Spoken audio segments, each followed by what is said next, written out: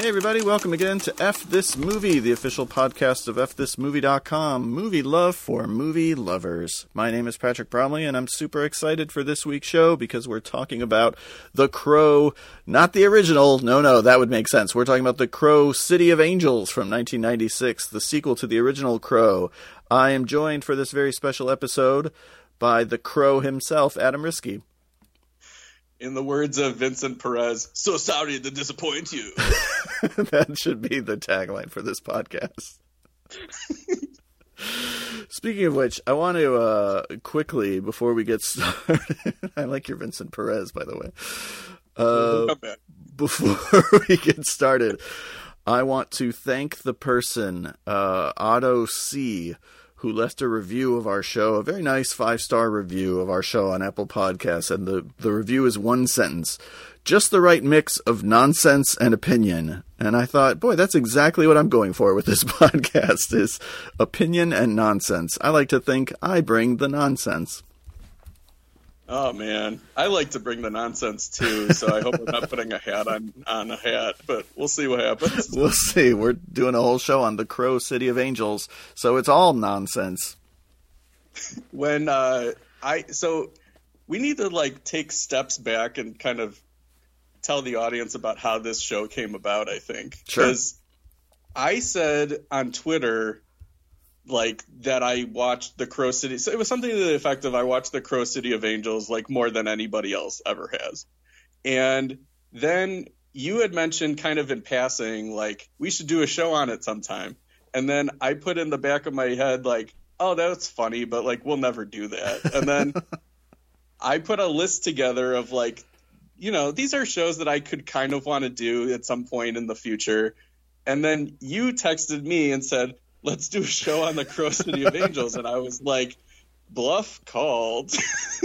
We'll get to the other titles on your list eventually, but why not start with the good stuff? Well, that is true. We got to peak early. I figured you were watching The Crow City of Angels on a loop because of Mia Kirshner, because your crush was reignited by Love Lights Hanukkah. It really did, but this feels like, and, granted, it's a 25-year difference. You could have fooled me that this was the same actor in both movies. Well, again, in Love Lights Hanukkah, they really have her styled, and her performance is sort of pitched at more of an Amy Adams. And The Crow City of Angels, it's much more of kind of goth waif thing that she's going for. Yeah, this makes about as much sense nowadays as if Lacey Chabert played John Doe in Seven. Better movie. Yes. Better. We gotta replace Kevin Spacey, so might as well. And Christopher Plummer is no longer working, so maybe Lacey Chabert should. R.I.P. Christopher Plummer. Please replace Kevin Spacey in everything with Lacey Chabert. Mm-hmm. Samuel L. Jackson. Lacey Chabert, the negotiator. Lacey Chabert, Helen Hunt, Haley Joel Osment. Pay it forward. Pay It Forward is like a Hallmark movie. Yes, it does. Boy, I do not like that movie. I used to refer to it as Shiv a Toddler. Oh, yeah, I forgot about that. Well, how could you forget? It's the best part of Pay It Forward.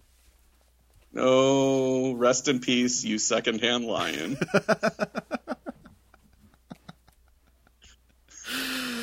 Lacey Chabert, Michael Caine, secondhand lions. I want all these trailers to be done in the Grindhouse voice too. Robert Duvall's just like, "Why are you taking me out of the movie?" Sorry, brother, you got Chabert. Yeah. Anyway, we got F This Movie Fest coming up in about a week and a half. That is our all-day live Twitter film festival. We're watching 6 movies from 1988 on March 6th, beginning at 10 a.m. Central Standard Time. We are watching Beetlejuice, Willow. The third movie, is that Who Framed Roger Rabbit? Yeah, Who Framed Roger Rabbit, Action Jackson, They Live, and Die Hard. So it's a pretty killer lineup. Adam, which one are you looking forward to watching as part of the fest the most? Probably Willow, because even though I'm a huge fan of Willow, I've not seen it that many times, and the last time I saw it was maybe like 5 years ago, so I'm looking forward to revisiting that one. But in terms of the tweets, I think that Action Jackson's going to be pretty off the chain. I think you're right about that. Yeah. So go to fthismovie.com for all the details and information about F This Movie Fest 6. Adam Risky, have you seen anything good lately?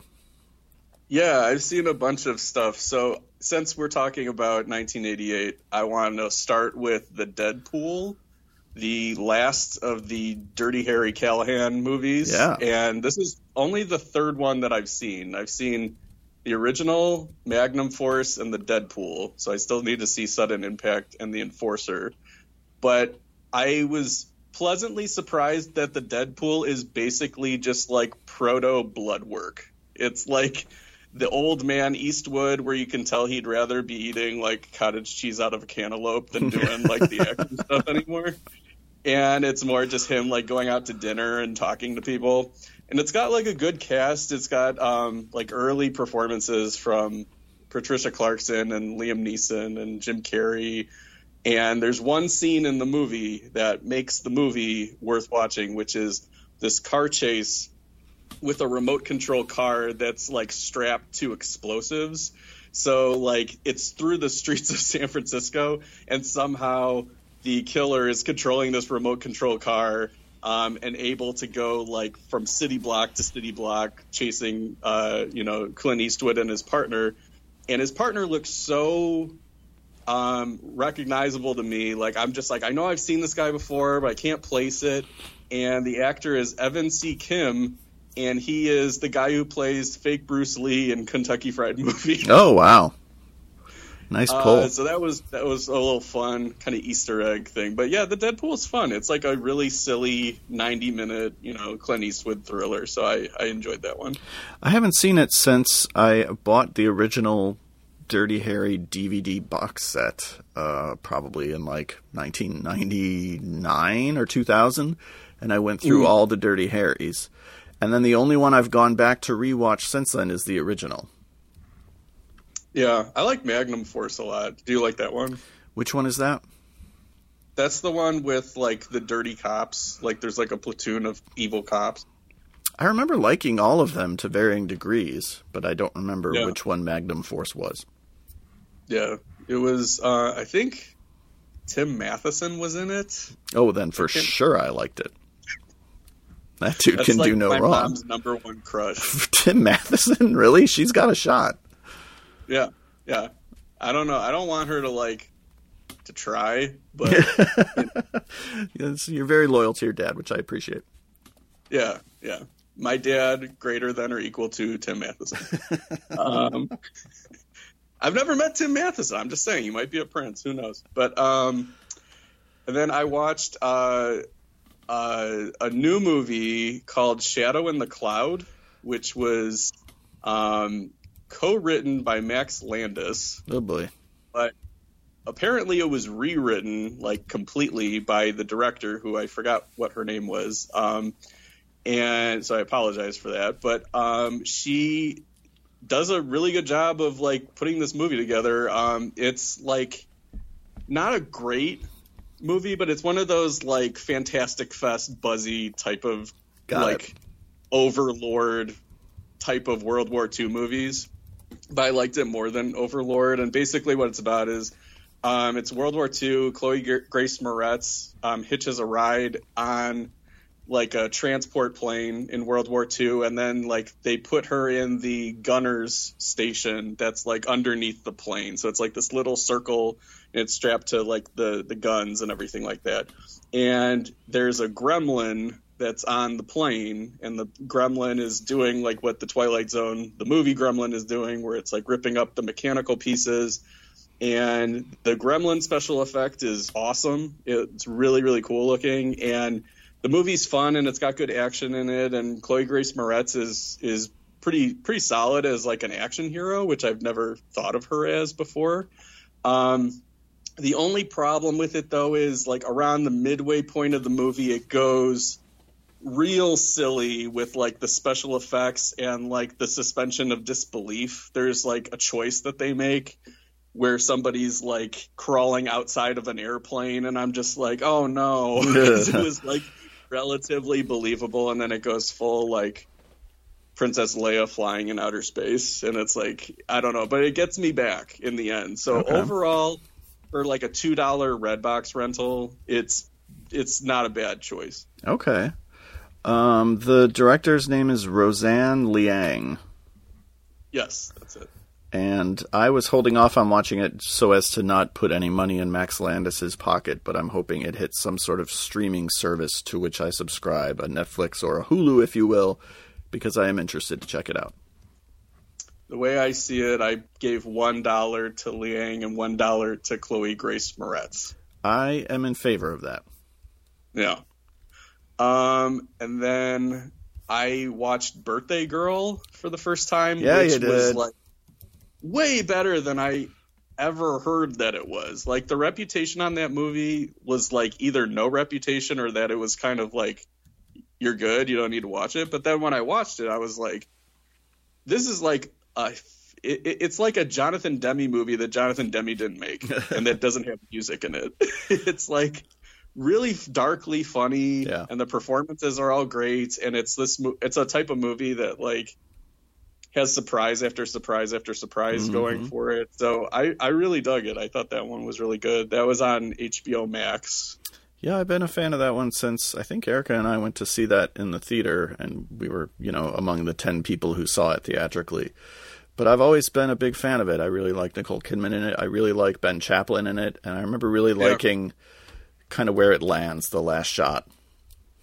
Yeah, the last shot's really good. And Vincent Cassel's like an awesome he's villain. great. So, and isn't the other guy Matthew Katsovitz? Yeah, director of Babylon AD. That's right, who disowned Babylon AD. You should know, that movie's awesome. It's not awesome. It's not awesome, but I like it like you like it. So it was fun to read your piece with Rob on that, because I was much more in your camp than Rob's. Yeah. And then I've just been like going through like all these movies that I've been meaning to watch or rewatch on HBO Max, which is by far my favorite streaming service. It's pretty amazing, yeah. It's got so many just like random catalog titles, and the most random of which is one that I finally watched, 1995's The Amazing Panda Adventure. Finally. And I don't mean to... I know that I have somewhat of a captive audience here. I know that there's like 15 of you who are like, if Risky recommends it, I got to give it a shot. So this is going out to those 15 people. The Amazing Panda Adventure rules. And it's like the technical craft of it for this dopey kids movie is unbelievable. And then I'm like, who is the cinematographer for this like Lawrence of Arabia looking masterpiece? And it was Jack Green, who is the cinematographer for Trapped in Paradise and is the Clint Eastwood cinematographer. Hey now, look at all these worlds colliding. And then Stephen Lang is the deadbeat dad. Slang. And the kid is Ryan Slater, who's like the half younger brother of Christian Slater. And he's giving like this Mickey Rourke Pope in Greenwich Village performance where like half the time you're like, what is he doing? And then half the time you're like, this kid's amazing. And there's all this like panda apparel, but like the panda is clearly like not even like a plushie. It's like a plushie backpack because it's always like on the kid's back, and it's clearly like a panda backpack. So they're like falling off of ladders and it's a waterfalls, and I'm like, how is the panda surviving any of this? But it's solid. It's like WB knew exactly what they were doing with these 90s kids movies. Like they had scale, they were epics in size and scope, as Ben Lyons might say. So I really dug it. It was fun. It was like Bushwhacked level good. So if that makes sense to you, then this movie's for you. I've never seen Bushwhacked. Bushwhacked is solid. Yeah. Bushwhacked is like The Fugitive for kids. And then I rewatched Rudyard Kipling's The Jungle Book. That's Stephen Sommers movie that he did. And he, like, you could tell, like, this is sort of planting the seeds for what he did in The Mummy later. And it's just, like, a really well-directed adventure movie. It's, like, much more like an Indiana Jones throwback than it is, like, it borrows characters from the Jungle Book, but it's, like, really not the Disney Jungle Book story at all. And I used to like it a lot, but, like, I hadn't seen it in a really, really long time. And then I was thinking when I revisited the movie it wasn't going to hold up, but it really did. It was fun, and Cary Elwes gives like a really fun villain performance. It's probably like my favorite of his bad guy roles, so I would recommend that. That's on HBO Max also. And then the last one is a movie that I don't know if I've seen before, because certain things in it I remembered, but a lot of it I didn't. But I watched it this afternoon on Disney Plus, and that was The Three Musketeers from 1993. Oh yeah, we showed that to our kids a couple months ago. It's so good. Yeah, it kind of rules. Yeah, I really liked it, and it made me like look up other movies that Stephen Herrick did, and I'm thinking that he might be another Stephen Hopkins. He's not quite. He's got some good ones, but then he's got like Rockstar and Life and Something Like It, right? Yeah, but he also did like he's got Critters and Bill and Ted. Yeah, like he's got some good Mr. ones. Holland's Opus is good. Mighty Ducks is good. Oh, that's right, he did Mighty Ducks. Don't Tell Mom the Babysitter's Dead, which was shot on VHS. It does have a weird look, doesn't it? It's like the weirdest looking movie that I've ever seen. It's got weird. It's got like BBC photography. Yeah, it's very strange. It's like shot in like 96 frames per second or something. Like they're doing something weird. He was groundbreaking.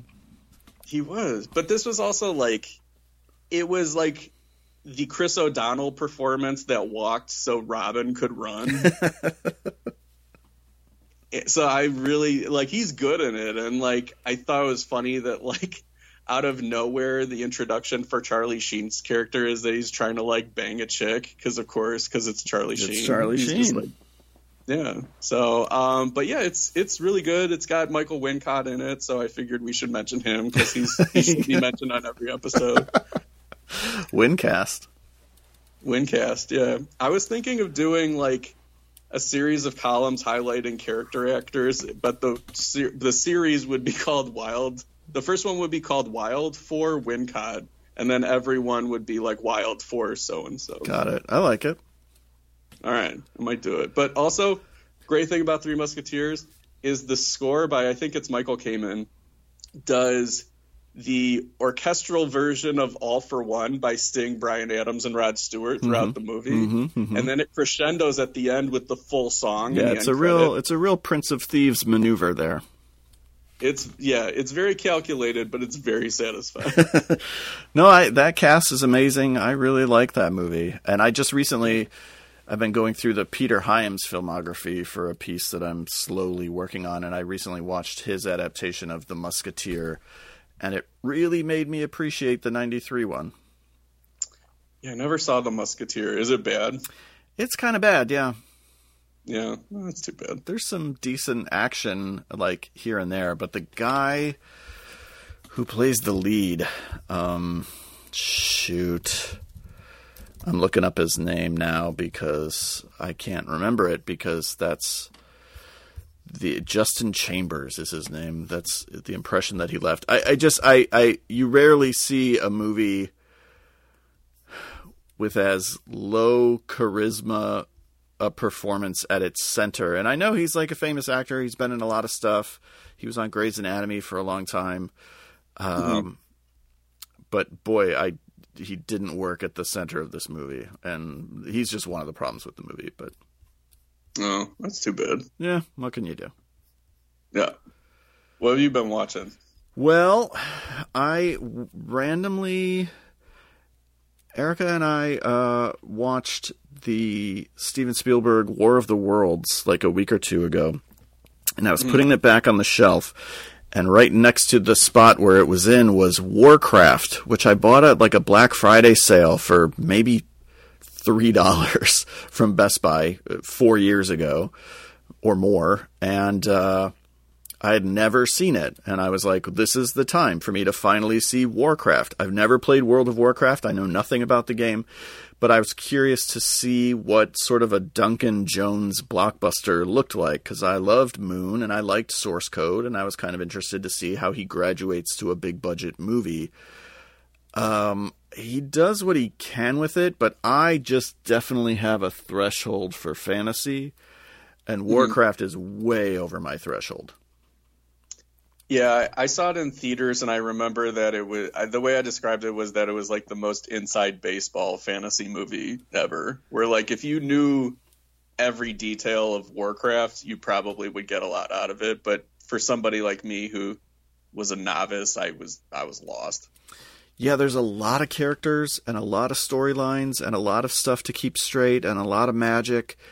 I thought Paula Patton came away unscathed. I liked her. I liked some of the stuff with the orcs. I almost called Paula Patton Paula Poundstone, by the way, which is a very different movie with her playing a half-orc.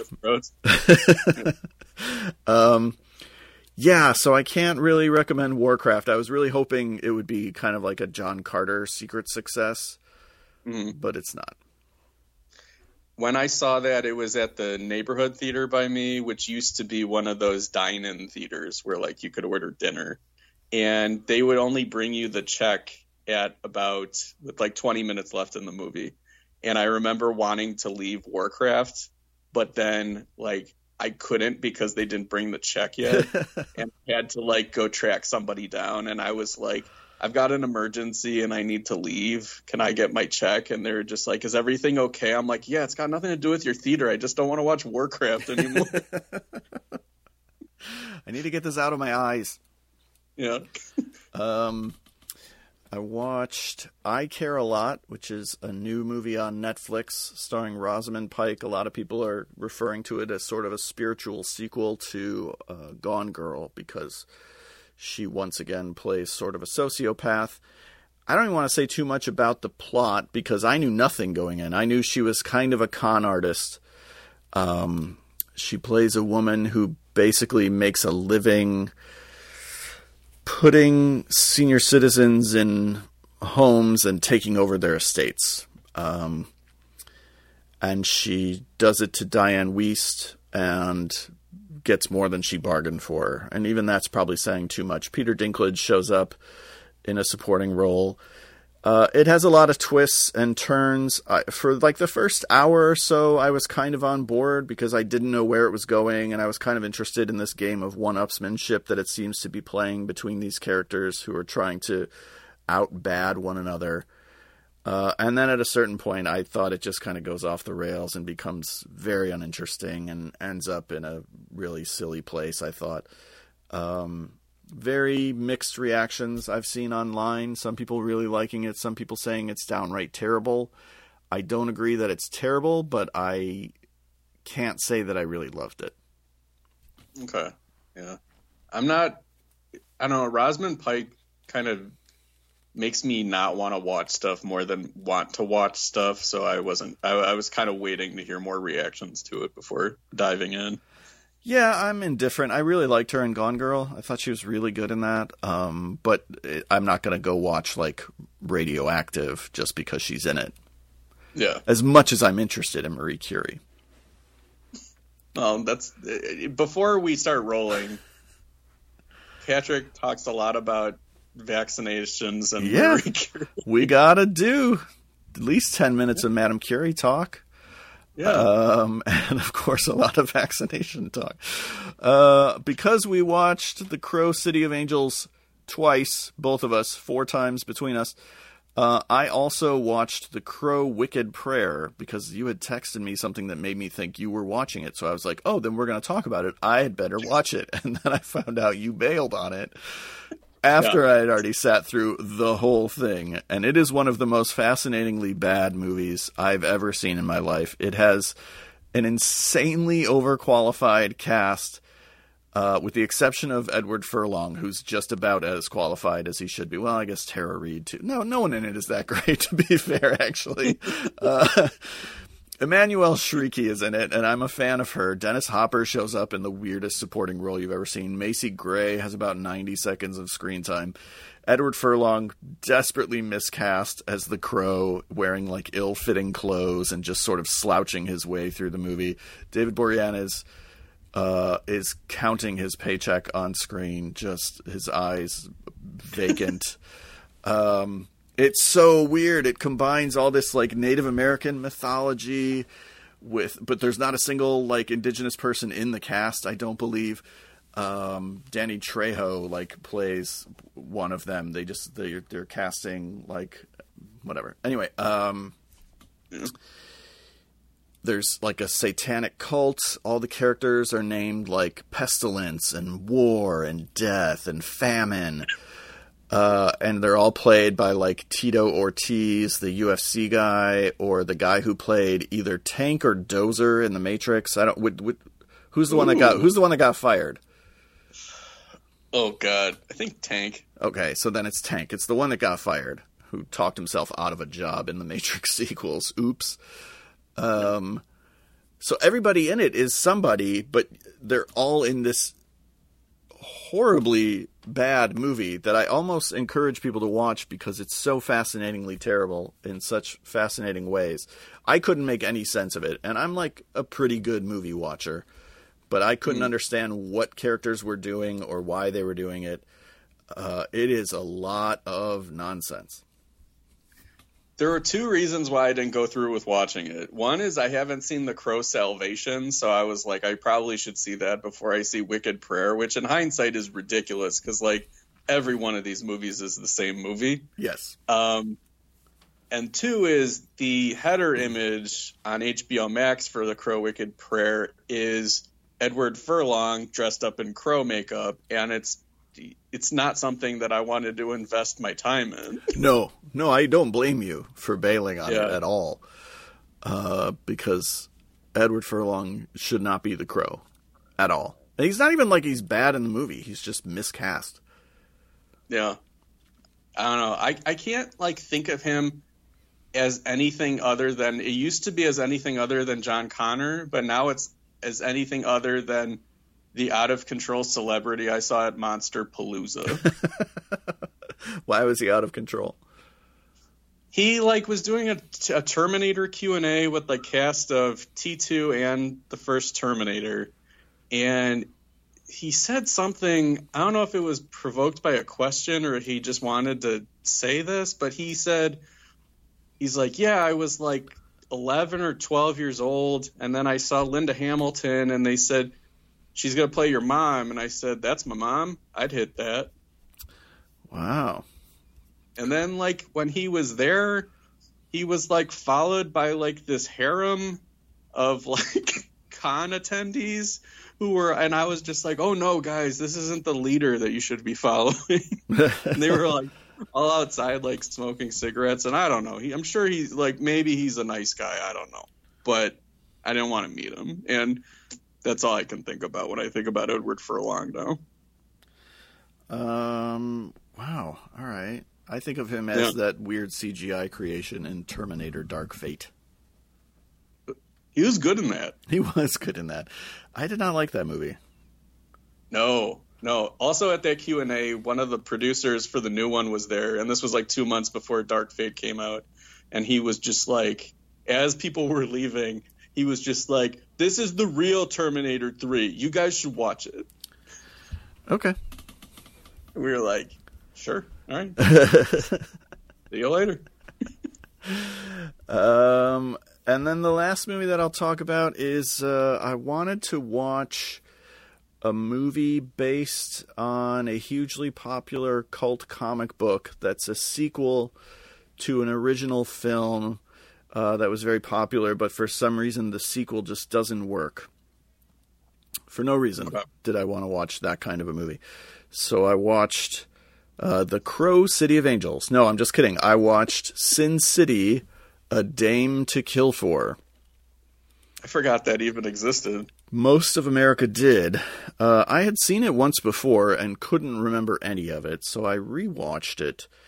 And I'm fascinated by it because I can't understand why it doesn't work. I think maybe like it's not as bad as I thought it was, and also Sin City isn't as good as I thought it was. I think there's more of a middle ground because it's like 100 minutes long. It feels like 300 minutes long. But it's really the same creative team. Robert Rodriguez, again, co-directing with Frank Miller. Frank Miller writing it based on his stories. Much of the same cast has returned. Those who haven't, like Clive Owen, have been replaced by good actors like Josh Brolin. Michael Clarke Duncan has been replaced with Dennis Haysbert. So the cast is pretty stacked. Because of the way Robert Rodriguez makes movies, he can get all these really terrific actors and shoot their stuff in a day or two, and they can be on a green screen, and they never have to see one another, actually. But it just weirdly falls flat, and I guess it must be kind of a narrative thing. There's a middle story involving Josh Brolin, once again playing Dwight, and Eva Green has a large role in it, which makes sense because Eva Green seems like she was born or like genetically created to play a femme fatale in a movie, especially like a black and white movie. And the camera shoots her very, very beautifully, obviously, in this black and white photography. And she's good, and Josh Brolin is good, and Rosario Dawson is good, and Powers Booth is good. Everybody's good. But for some reason, none of it really works. I can't figure it out. I think it just has to be a script thing, like a narrative thing. Yeah, I don't remember it real well, but when it came out, I was, just like oddly indifferent to it, which was crazy because I was such a big fan of Sin City when it came out.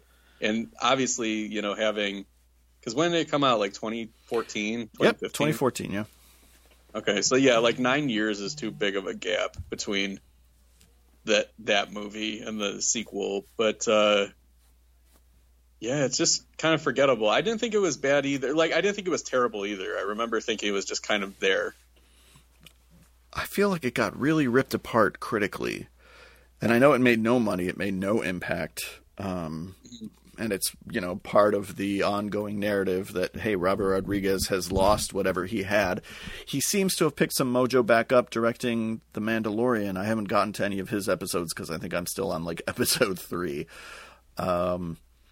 So I'm happy to see. And we both liked Alita Battle Angel, another movie that I hoped Warcraft would be, by the way. It's another, like, sneaky John Carter movie.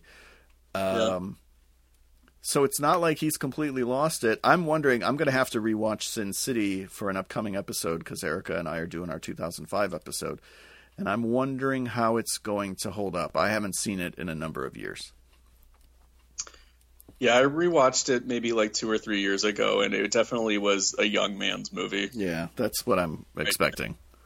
Yeah, I just didn't have much patience for it anymore because it was like, it's like Alexis Bledel as you've never seen her before. It's like this meant so much to me in 2005. I was blown away by it in 2005, but I'm guessing I won't be now. Yeah. Which makes a good segue to The Crow, City of Angels, a movie that did not blow me away in 1996 when I saw it on opening night. And, well, I won't say how I feel about it now. I will turn to you, Adam. Why did we decide to do a show on this movie? Well, I think it's a movie that occupies a special phenomenon for me, which I don't know if I'm sure other people share this, not necessarily with this movie, but just in general, where it's better because it's bad than if it were good. Does that make sense? I understand what you're saying. I don't know if I agree with it in terms of it applying to The Crow, City of Angels, but I think I understand this phenomenon that you're talking about. Because The Crow, the original, was perfect for what it was. Like, I think it's not a perfect movie, but I think for like the dark gothic comic book movie, it succeeds entirely on what it's trying to do. And I think that it's very specific to its time. It's sort of like one of the most prominent grunge alternative era movies. It's a great showcase for, Brandon Lee. a legacy type of showcase for him, unfortunately. And it's a movie that, even though I don't think it's one of the best movies I've ever seen, it's a movie that I maybe have seen more than many movies that I think are the best movies I've ever seen. I watch The Crow so much. Like, I probably see The Crow like anytime it's on TV or anytime it pops up on a streaming service. Like, I'll stop and watch it. You know why? And why? Wincott. Oh, well, sure. Yeah. Well, also, STP and Wincott. I'm chasing a lot of dragons. It's got everything you love. It does. It really does. And The Crow City of Angels is like, do you remember? I don't remember the exact line, but going back to 1988, remember in Twins where they basically say something like Arnold Schwarzenegger is like the perfect specimen and like Danny DeVito is the shit left over? That's City of Angels. That's City of Angels. But it's more interesting and lovable to me because it's the shit left over than if it was this respectable sequel to The Crow. Like, if it was Jaws 2, I wouldn't like it as much. But because it's immediately, like, I don't know, like Superman 4, I kind of love it. I don't love this movie.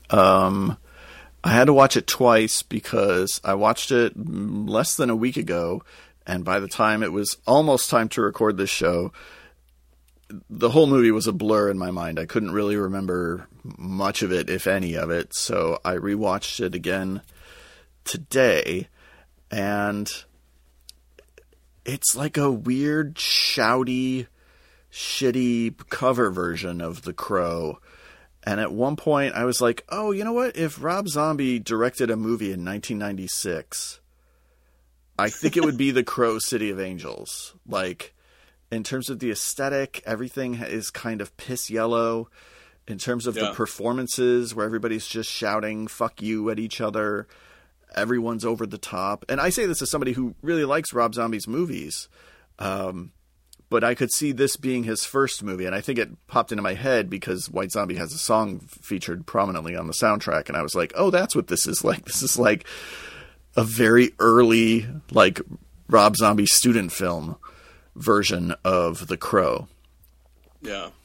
Yeah, the cinematography is very much like What If The Crow Had Mono? And I guess some of this is unfair, right? Because doing a little bit of reading, and you and I texted a little bit about this, the movie was taken away from director Tim Pope and screenwriter David S. Goyer, who at one point I was like, well, it's got to be good. It's written by David S. Goyer. And I no longer hold that to be true because he's written a lot of shit. They essentially disowned the movie because it was taken away from them by the brothers Weinstein and recut, as was their way so often in the 90s and 2000s. I don't remember what movie I was writing about, but once upon a time I was writing about a movie that experienced something like this, where like there were massive reshoots and re-edits and it was taken away and blah, blah, blah. And I'm going to paraphrase myself, because I don't remember exactly what I said, but it was something along the lines of like, it's not our job to solve a murder, it's our job to examine the corpse. And that's all we can do. We can't really talk about alternate versions of this movie. There's a fan edit that exists on YouTube that I didn't have a chance to watch. There's a director's cut that runs about 8 minutes longer that I know you had a chance to see on DVD. But supposedly there's some like 142-minute version of this movie that exists. I don't know how to find it. I definitely would have watched it if I could have, because I'm fascinated by this idea. But like, so I know that the blame cannot be laid at the feet of Tim Pope and David S. Goyer. We can't necessarily speak to the movie that could have been. All we could do is talk about the movie that exists. And the movie that exists, I don't think works. Yeah, it's not something I'll disagree with you on at all. And as you said, we can't review the movie that we haven't seen, which is the 140 something minute version of it. I know what they said, like that movie was a lot less of a revenge movie and much more of like this romance movie. So there's like little seedlings in it of the current version where you can see like, oh, they stretched these things out. Like Mia Kirshner, who plays Sarah, so it's the teenage girl from the first Crow, is now grown up. And that's the only connection, right? And like, yeah, that's fascinating to me that she just meets another crow. She's a total crow magnet. Yeah, she's like the Q to the crows. But like in the work print edit, supposedly like she's got visions, and that's why there's the painting. So she's like a prophecy, sort of similar to how the main villain of this movie has like his own oracle. That's kind of like the witch from Robin Hood, Prince of Thieves. Second mention, but yes, she totally is. Yeah, I was waiting for Morgan Freeman to come in and just whip a sword at her. Yeah, but it was supposed to be like this romance, and like what ends up happening to Mia Kirshner at the end of the movie is supposed to have a lot more meaning, because then Vincent Perez, when he's, righted the wrongs, he goes back to his son, but then he also goes to Sarah, because now she's dead too, so she's in the afterlife with him. And sure, I mean, like, great. I'm glad that you basically, tried to make something out of to make your own movie, to set out your own vision. Glad about that. The Weinsteins, as they were wont to do, they said, "What is this? Just remake The Crow." Exactly, right. Do it again, but this time with America's beloved Vincent Perez, who I don't think I've seen in any other movies except for this and Queen of the Damned. He's in Queen of the Damned? Apparently he is. I know I saw Queen of the Damned once, and I was like not a fan of it at all. I totally rented Queen Margot as a young man because I think he had been announced that he was going to be the new Crow. I was like, well, before I see Vincent Perez as the new Crow, I got to see the movie that gave him his start, Queen Margot. And I remember liking Queen Margot, but it's been, I don't know, 25 years since I saw it. But that's the only other thing I've seen with Vincent Perez. And I don't love him in this movie. I don't either, and I don't know how much of it's really his fault, because he had to have a dialect coach from what I read, on the set, so maybe he was saying these lines phonetically in some cases. Yeah. He said that he based his performance on Hamlet and Jim Morrison, which I found interesting. That does not come across in the movie at all. Are you sure? Give me some death. I am the Crow. Give me the death. Sorry, that's the point too. My favorite, there's two things that he says in the movie that make me laugh, for about 30 seconds straight. One is when he's fighting Thomas Jane, and he does this one thing that doesn't land at all, where he's like, one crow, sorrow, two crows. No, it does not work at all. It's like when he all of a sudden whips out a deck of cards and he becomes the Joker all of a sudden. Pick a card.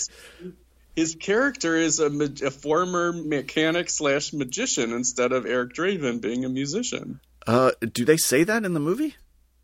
Yeah. When do they say that? I feel like you read that, because I watched this thing twice in the last week, and neither time did I pick up on the fact that he was a mechanic or a magician. I don't know. I was like, this guy's definitely a cross between Hamlet and Jim Morrison.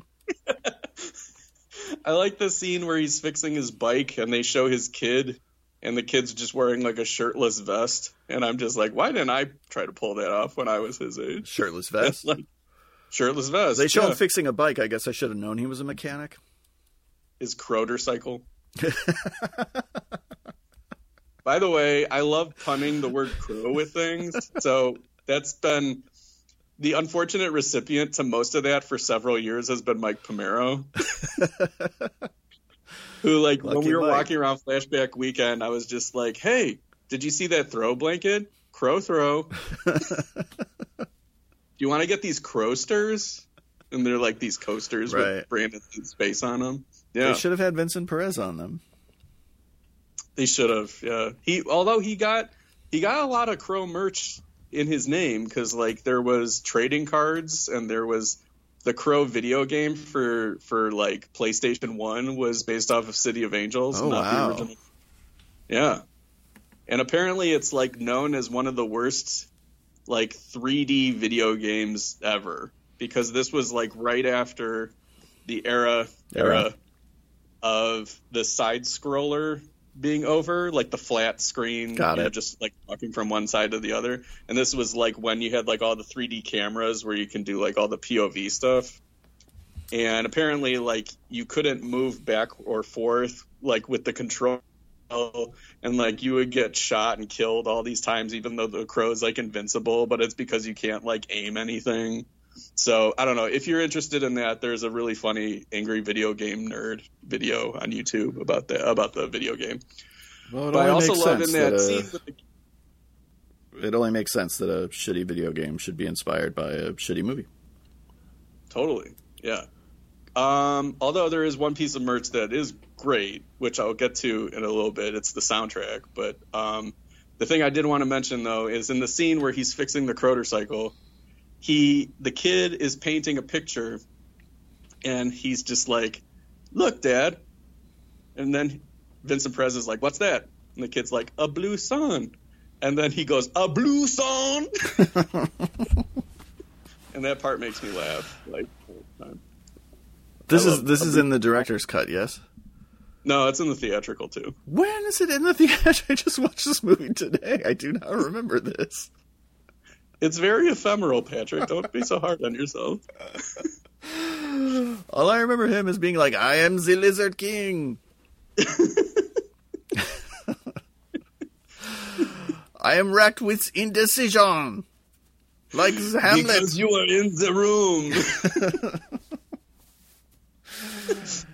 Pick a Turn card. around, Pick a let 'em card. see you. Yeah, I don't know. This fucking movie. No. But yeah, I don't know. I really love this movie. I don't know what to tell you. Did you know that John Bon Jovi auditioned to play the Crow? I think I read that, which is fascinating that they didn't go with him because he at least has some name recognition. Yeah. He must have been like really bad in the audition to not cast Bon Jovi.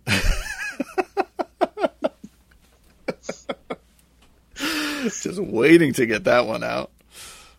He's like, "I'm going down in a blaze of Crovy." And then they show like him making like the crow out of fire. Oh, absolutely. There's a lot of fire crows in these movies. Mm-hmm. Yeah. The bad guy is completely uninteresting to me. Yeah, he's not good. The henchmen are like so over the top. Thomas Jane, I think, didn't know they were making a movie. I think that's just Thomas Jane walking around with a wig, jerking off in nudie booths. I'm gonna have to disagree with you on that. Like, we saw the same performance, but my enjoyment of it was much higher because I feel like peep shows and like furious token acting is like just what he does. And like, murdering kids, it's like that's his thing. He's like, sure, I'll kill a kid. I did it here. I do it in the mist. I'm all about shooting kids. Yeah, he did have a big kid killing run. Yeah. I don't know. And whatchamacallit, he's choking his crow to Dr. Weir's wife in Event Horizon. Oh, for real? Yeah, that's her. I did not put that together, but choking his crow is a good euphemism. It's Jane's addiction.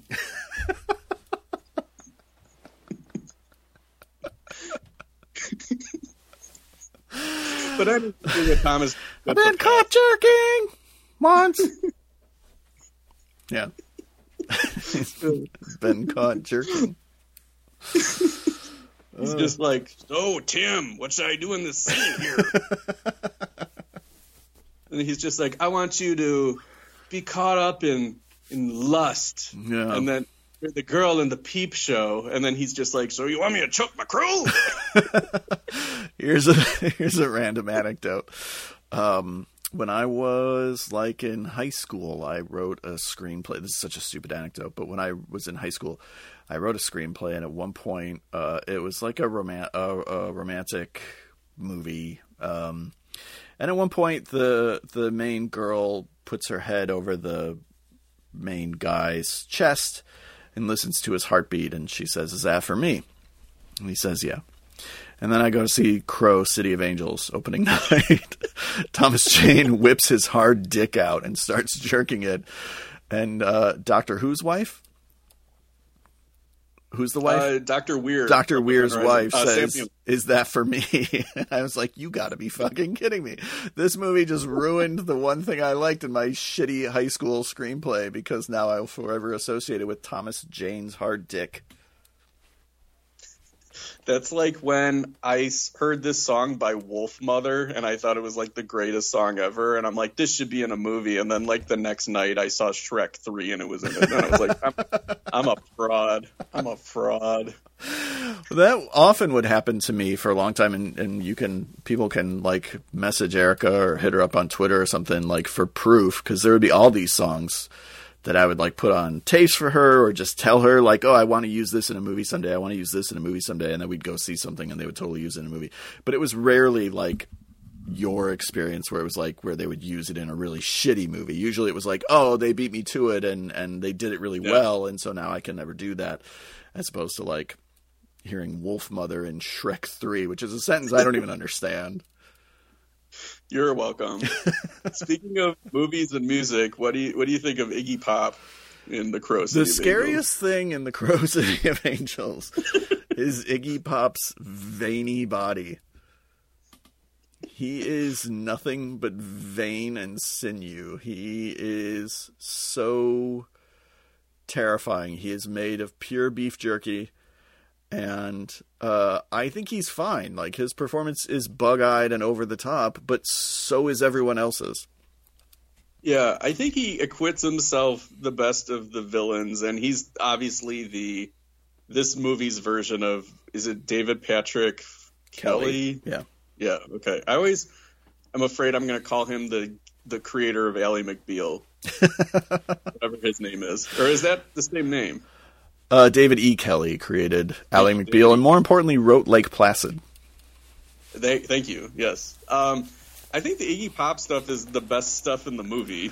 It's got the one scene that I would argue just works as a scene, which is the motorcycle chase. I think it's pretty cool. Crotercycle? The Crotercycle. I like the Ducatis. This movie makes me want to have a Ducati. So there you go. Yeah, the motorcycle chase is okay. I mean, come on. Like, after you see that, you don't want to, like, go on the Kennedy dressed as the Crow, like, on a motorcycle and be Chicago Crow? No. I had a friend who was obsessed with the Crow back in high school, like the J.O. Bar comics. Oh, okay. And he was obsessed with the Brandon Lee movie, and we used to just shoot these goofy movies, like, in my backyard and stuff. And one night on Halloween, he showed up as the Crow. And we're like, well, let's make a movie with the Crow. And another friend was dressed as Jason Voorhees. So it was like Jason versus the Crow. And it started out like kind of serious, the movie. But the more I was left to be in charge of it, the more stupid it got, to the point where I, in every scene, would make him announce what he was doing and then say, "And I'm the Crow." So it would be like, "I'll save you, and I'm the Crow." And I felt bad because I felt like I was taking the piss out of him really loving the Crow by turning it into something stupid. But hopefully he still holds some affection for it. I feel like your friend who dressed up as the Crow should have been friends with me, because I one time dressed up as the Crow and was at my friend's house. Nice. Did you have to say, "And I'm the Crow" after everything? Like, "Can you give me a soda?" "And I'm the Crow." Yes, but I swear to God, I'm not trying to top your story, but I think this story is pretty good. So, like, me and my friend Frank were, like, super into the Crow. And there was this one moment in the first Crow where he, like, does this dive off of a roof and kind of flips in midair and then lands into, like, a trash dumpster. Do you remember that? Kind of. Okay. It's the scene, like, right before he kills Tintin. So, like, he jumps off the rooftop. You've seen the Crow way more times than me. Yeah, he does like he makes flippy, he does a flippy flip, and then like he falls, and then he starts laughing in the dumpster. So it's the Crow dive. So me and Frank were like, we should do Crow dives. So we dressed up as the Crow, but we probably just looked like idiots because we had we couldn't do the makeup real well because we were 12. So like we just looked like, idiots wearing like flannels and like with our face painted white. And I went up in his tree and I jumped off of his tree and I was like, I'm going to land in your hammock, because he had a hammock that was... It sounds like a euphemism. Yeah. Well, hey, we were 12. Careful. Oh, good point. Yeah. I'm not saying you guys were actually doing that stuff. I'm just saying, as an adult, you could use that as a euphemism. This is true. So I jumped off of the tree, and then I landed on the hammock. But, I didn't land on the hammock like I thought I was going to. I was violently flipped off of the hammock, and I landed on my stomach, and I got the wind knocked out of me. Oh, my gosh. And I felt like I was going to die. That never happened to the real Crow. That was my first and last Crow dive. But they should make a TV show called Chicago Crow, and it airs after Chicago Fire and Chicago PD and Chicago Med. Who would you cast as the Crow now? Because there have been so many attempts to jumpstart this franchise and recast the Crow. Bradley Cooper at one point was rumored to be playing the Crow. Jason Momoa, which is obviously an interesting direction for them to take it. Is there somebody now that you would cast as the Crow? And keep in mind, Edward Furlong has already played him. Yeah, there is somebody, because the first person that popped up in my head was Timothy Chalamet. I think he could pull it off. Oh yeah, I could see that. He's too scrawny. Yeah, he might have to bulk up a little bit, but I don't know if I'd buy him as a mechanic / magician. I'd buy him as the magician. PK card. He's like, oh no. Wrong card. We're sorry to anyone French speaking, by the way, because our accents are exaggerated and offensive, but we don't know what else to do. Maybe we should just do Nucci accents anytime we try to do Crow. Because those only offend our Italian listeners. Yeah. Well, yeah. I mean, the Italians, they don't listen to the Crow podcast. No, that's true. They skip it. Well, they were waiting for we bypassed the Crow 1994 and went right to Crow City of Angels. We're sorry, everyone. I like the original Crow. I don't love it. It's not my Brandon Lee movie. It's not my Alex Proyas movie, but I like it, and I've seen it a handful of times. Yeah, I don't know what it is. It's just part of my mall DNA. It's just it's a touchstone for me, for sure. And I'm actually kind of happy that we're doing the Crow City of Angels and not the Crow, because I think that, and I don't know, maybe this is just me being a coward for admitting to this, but I don't want to talk about Brandon Lee's death, and I feel like you have to if you are talking about the Crow. So this allows us to kind of have fun with the property. Right. Yes. So, I would agree with that. Yeah. But I don't know what it is. I've seen this movie 3 times this year. And well, let's talk about Mia Kirshner, since she was sort of your in for this movie the first time, and maybe not the subsequent 2 times. She is doing a lot of eye acting in this movie. Her expression doesn't really change at all. She's very quiet. She mostly acts with her eyes. Yeah, she's kind of there to be a Tim Burton prop. Yeah. There's really not much that... her character development is basically done for her by them saying that she's Sarah from the first movie. Which I didn't even pick up on until I read the Wikipedia summary. Okay. Yeah, and then they keep doing these callbacks with her, where she finds this other girl who looks like Newt from Aliens. She does. And it's Beverly Mitchell from Seventh Heaven, which I found out later. I didn't recognize her in the movie. And Saw 2, right? Was she in Saw 2? I think she was in one of the Saws. Saw 2? Saw 2. Okay. Yeah, because in the first movie, Sarah was sort of this latchkey kid, and her mother was a mess, and she was out on the street, and then Ernie Hudson was the one who watched out for her, and then now in this case, it's Sarah's grown up, and she's watching out for the Newts of the world, so and giving them coffee and dinner and stuff like that. So I don't know, tattoos. But yeah. This movie's got the line, "I've tasted the blood of the crow and taken your power." It does have that line, doesn't it? Yeah. What happens at the end of this movie? I don't even totally understand how he dispatches the main bad guy. I don't think screams that... into the sky and crows fly through him into the main bad guy, which I was then expecting like a real Dark Half finale where the crows like peck at him and eat him until he turns into a skeleton. But instead he just vanishes in some shitty 90s CGI. So apparently in the work print draft of this movie, he does exactly what you just described. Well, that's what it fucking should be.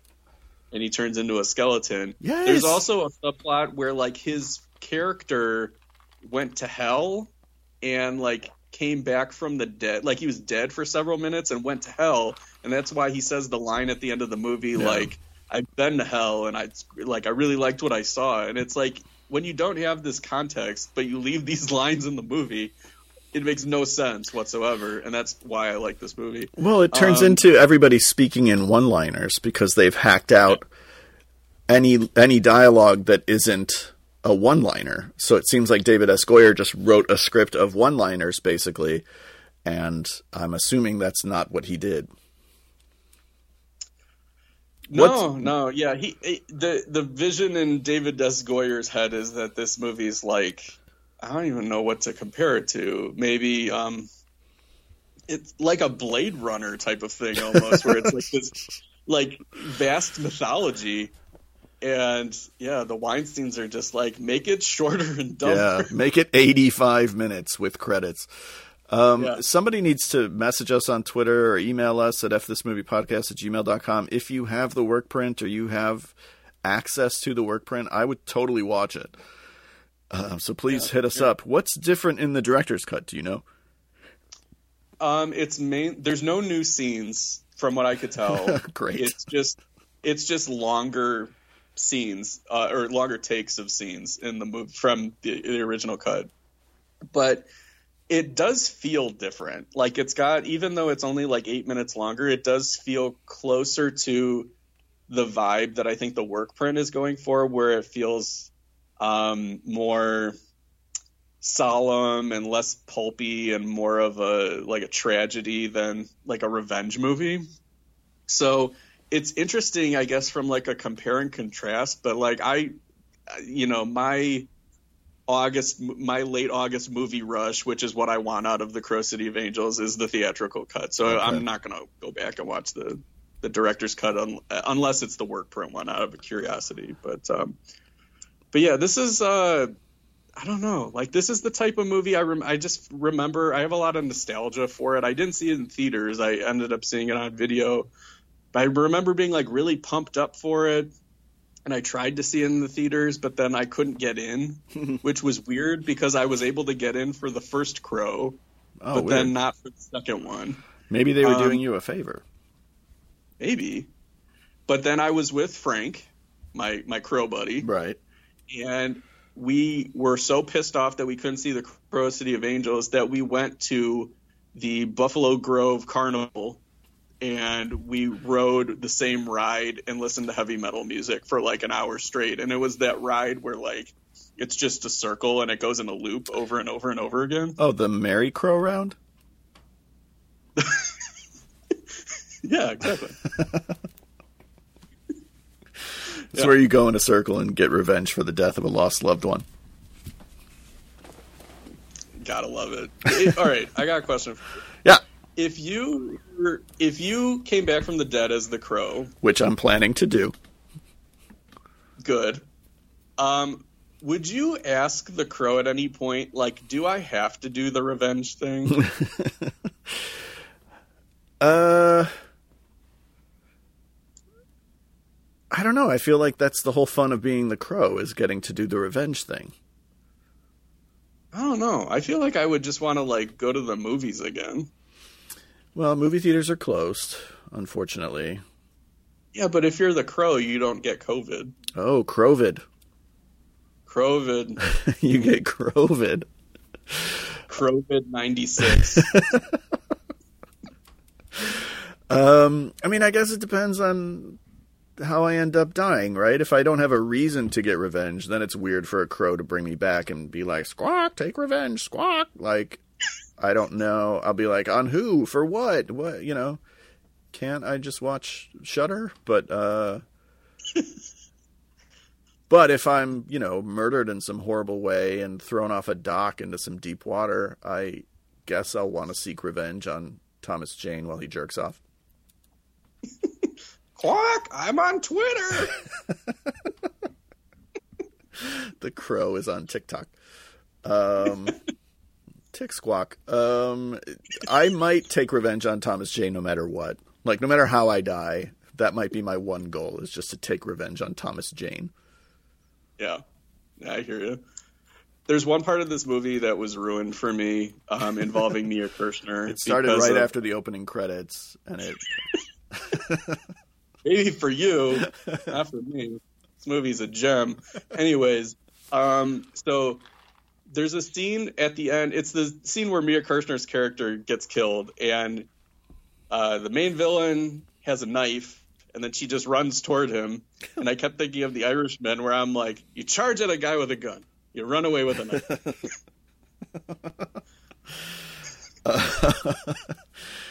Her reaction to getting killed is sort of the same reaction she has to everything else in the movie, which is just sort of glassy-eyed indifference. Yeah, no, I agree. But I mean, like, it's a great performance because she's in Love Lies Hanukkah. Right. No, that's all I don't there disagree. Is to it. Really. I don't disagree. That's all there is to it, really. I think there's one part of this movie, though, I think is actually, like, kind of amazing, which is whoever did, like, the crow puppetry is, like, that's awesome looking. Yeah, I would agree with that. Like, there's the scene where he's crucified, and, like, and it's all turns like, out this will not get old. like shaking its head around and yeah, stuff. Yeah. And just like, who did this? Like, this level of detail is kind of amazing. Frank Oz is the answer. By the way, that was my childhood friend. It was Frank Oz. Oh, wow. We dressed up like the crow. Yeah, we dressed up like the crow. That's why Frank Oz went on to make Crowfinger. Which is where the crow talks Eddie Murphy into being in a movie without him knowing it. Mm-hmm. We used to go to Crowbar in Chicago. Oh, sure. I remember. I went to Crowbar once for real because a friend of ours got, like, free passes or something, and she really wanted us all to go. I was miserable the whole time, except that I was with Erica, like, very early on in our relationship, so that part of it I liked, but, like, the people and the music and everything was like a nightmare. My brother used to go there all the time. He loved it there. Yeah. He was way into goth and the Crow. He actually introduced me to the Crow, like the comics, a few years before the movie adaptation. So I was pretty stoked for the movie, you know, the 94 movie as well, plus with the whole Brandon Lee thing, being a fan of Brandon Lee and him playing the Crow, and then unfortunately the tragedy and everything. But I was pretty into the Crow when it came out in 94. But yeah, my brother was a big Crowbar guy. Yeah. Yeah. Do you think Crowbar is better or worse than the Scary Dance Club from the Crow City of Angels? Better. Yeah, I didn't like at Crowbar where where you had to promise to take revenge in order to get a drink. I thought that was weird. That was a weird policy that they had at Crowbar. It was also really confusing because I got killed by one of the drinks. And I'm just like, well, now who do I go into? Exactly. Yeah. It's a big mess. It's very confusing. Not confusing are the soundtracks to The Crow and The Crow City of Angels, because that's almost the reason these movies exist, is to sell CDs. Yeah, kind of substantial. I mean, the original Crow soundtrack is pretty classic. The Crow City of Angels soundtrack, I would argue, is better than the movie. I won't say that about the first one. I have trouble separating the two with The Crow, the original one. They're both just like so much of a piece with each other. Sure. But yeah, I don't know. I think I might like the soundtrack a little bit more than the movie. For the OG. The Crow City of Angels soundtrack, I definitely, like, unironically really love. And, like, The movie I just ironically love. So yeah, we wanted to do a bit where we name our top 5 songs, because this is becoming a recurring theme now on our shows. Our top 5 Crow songs. So I have 3 different types of lists. What list did you do? Did you do like just City of Angels, or did? No, I did one list for both soundtracks. Okay, all right, I'll do that list then. Okay. Well, I'm curious to hear both of your lists, or all 3 of your lists rather. All right, so the one that's combined. What's your number 5? My number 5 is "Time Baby 3" by Medicine from the Crow. Nothing you're saying makes sense to me right now. "Time Baby 3" by Medicine.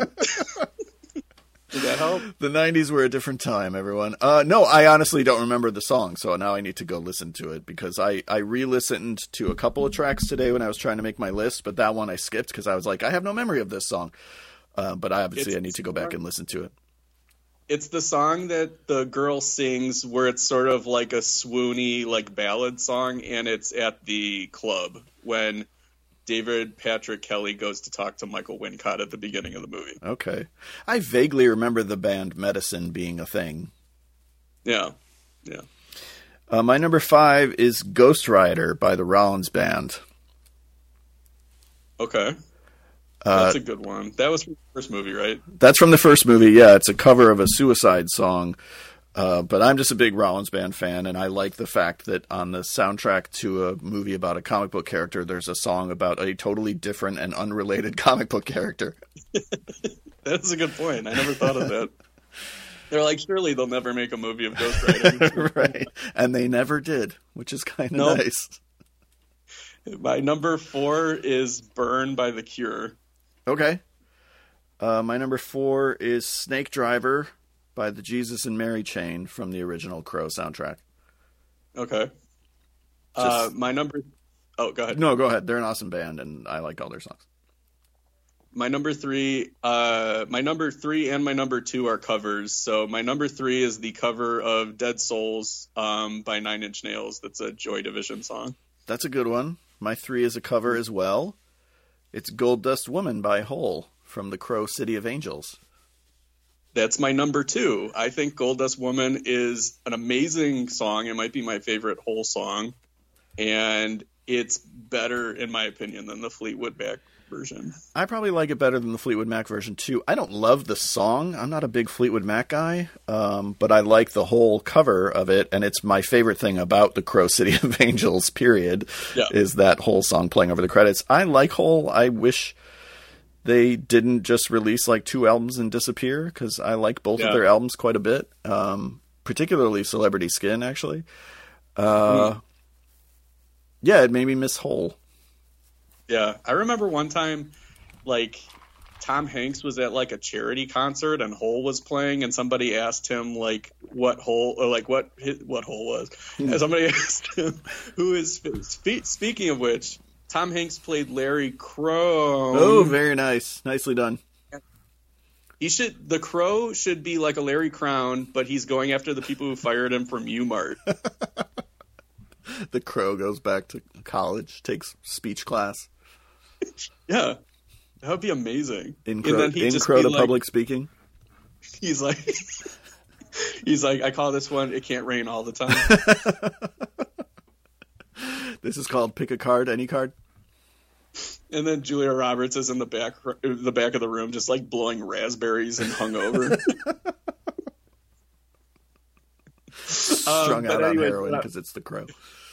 Yeah, what I was going to say, and Iggy Pop is one of the students in class. But Tom Hanks was at this charity concert. I don't know why I remember this, but somebody was like, "What's your favorite Hole song?" Because like they were playing the concert, and he was like, he didn't know any of the Hole songs, and then somebody was like, "Say Malibu," and he goes, "Malibu, it's Malibu." Malibu's an awesome song.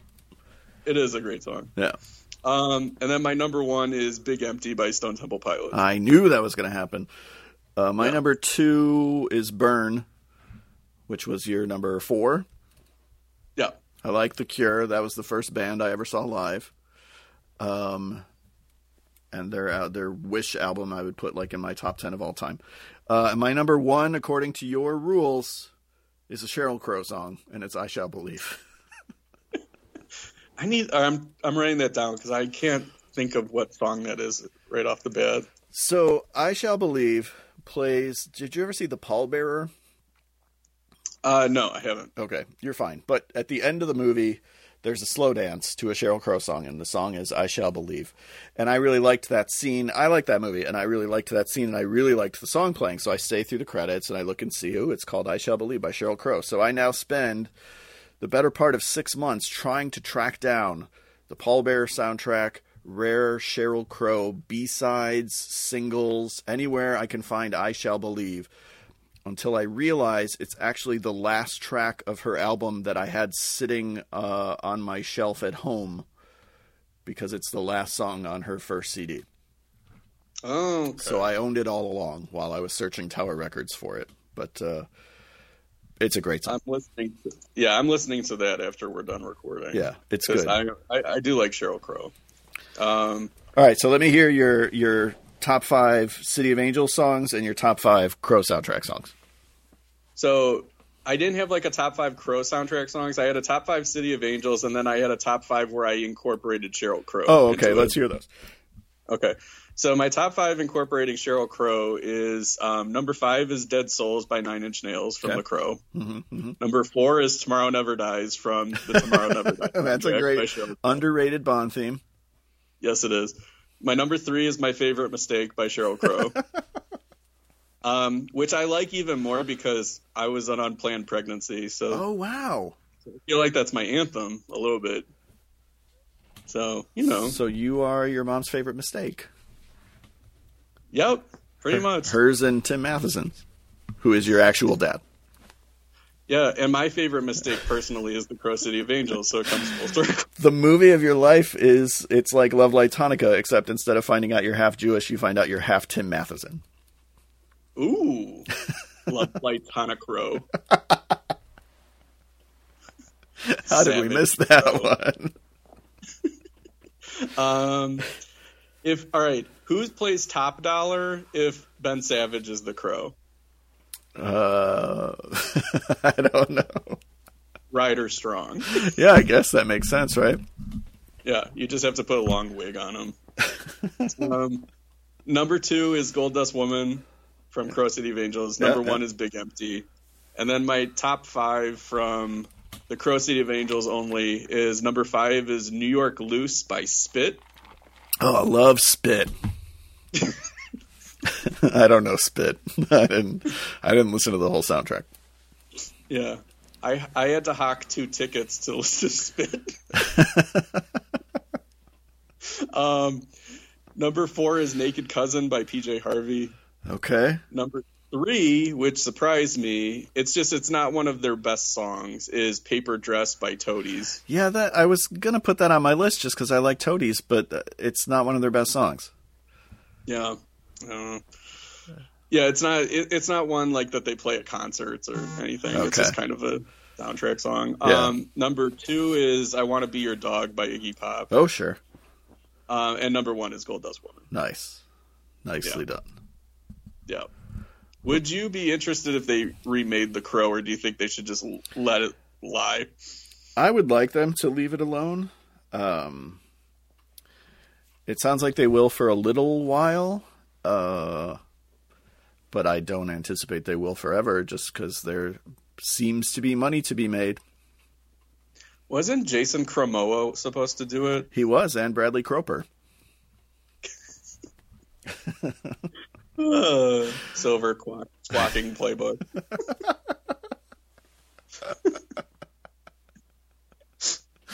A squawk is born. A crow is born. A squawk is born. We could do this all day, everyone. Let's. What? All right. If the Crow got a job in Vegas, what would it be? You'd be a croupier. Yeah, for sure. Mine was not as good. I was going to say he'd work at the Cropes table, but it's more of a reach than croupier. next time, when COVID's over, COVID's Crover. let me know when you guys are going to the farmer's market because I want to get some cropes. Just so you guys know, that's supposed to be crepes, but yeah, I don't know if that translates. People will think you're saying crops. That's how I say crops in French. Yeah, crops. Yeah. Anything else about the Crow City of Angels? No, there's not a lot to talk about with this one. No, as evidenced by this podcast where we talked about a lot of stuff that wasn't the movie. No. I've drinking the blood of the crow, and now I've got your power. I would describe this podcast as just the right mix of nonsense and opinion. We do our best, and you're welcome, everyone. Everyone, please join us on March 6th for F This Movie Fest. 6 movies from 1988. Next week, we're celebrating 1988 all week long with lots of cool columns at fthismovie.com. So make sure you're going every day to read all about movies from 1988. And Erica will be joining me for our Best of 1988 podcast, where we're both going to try and create our top 10 lists for that year. And that'll be the show next week. So that should be fun. Nice. Yeah, I need to find more recommendations for 88 movies because I'm like there were so many dramas and comedies that I missed that year. Yeah. That's when they made like nothing but grown-up movies. It was kind of weird. Yeah, I watched a couple yesterday that I'm putting into a column that I'm writing, and they ended, and I just was like, boy, I miss old movies. Mm. And by old movies, I mean movies from 1988. I'm not talking about movies from 1940. I'm talking about movies from 1988 that, cost $10 million to make and only needed to make $15 million back, and were kind of targeted at grown-ups and were rated R, even though they weren't especially violent or sexual. Mm-hmm. Yeah, I miss those days too. Yeah. Anyway, Thank you guys for listening very much. We will see you next week. In the words of Michael Wincott, let me do a quick impression for you. Bang, caw, bang, fuck, I'm dead.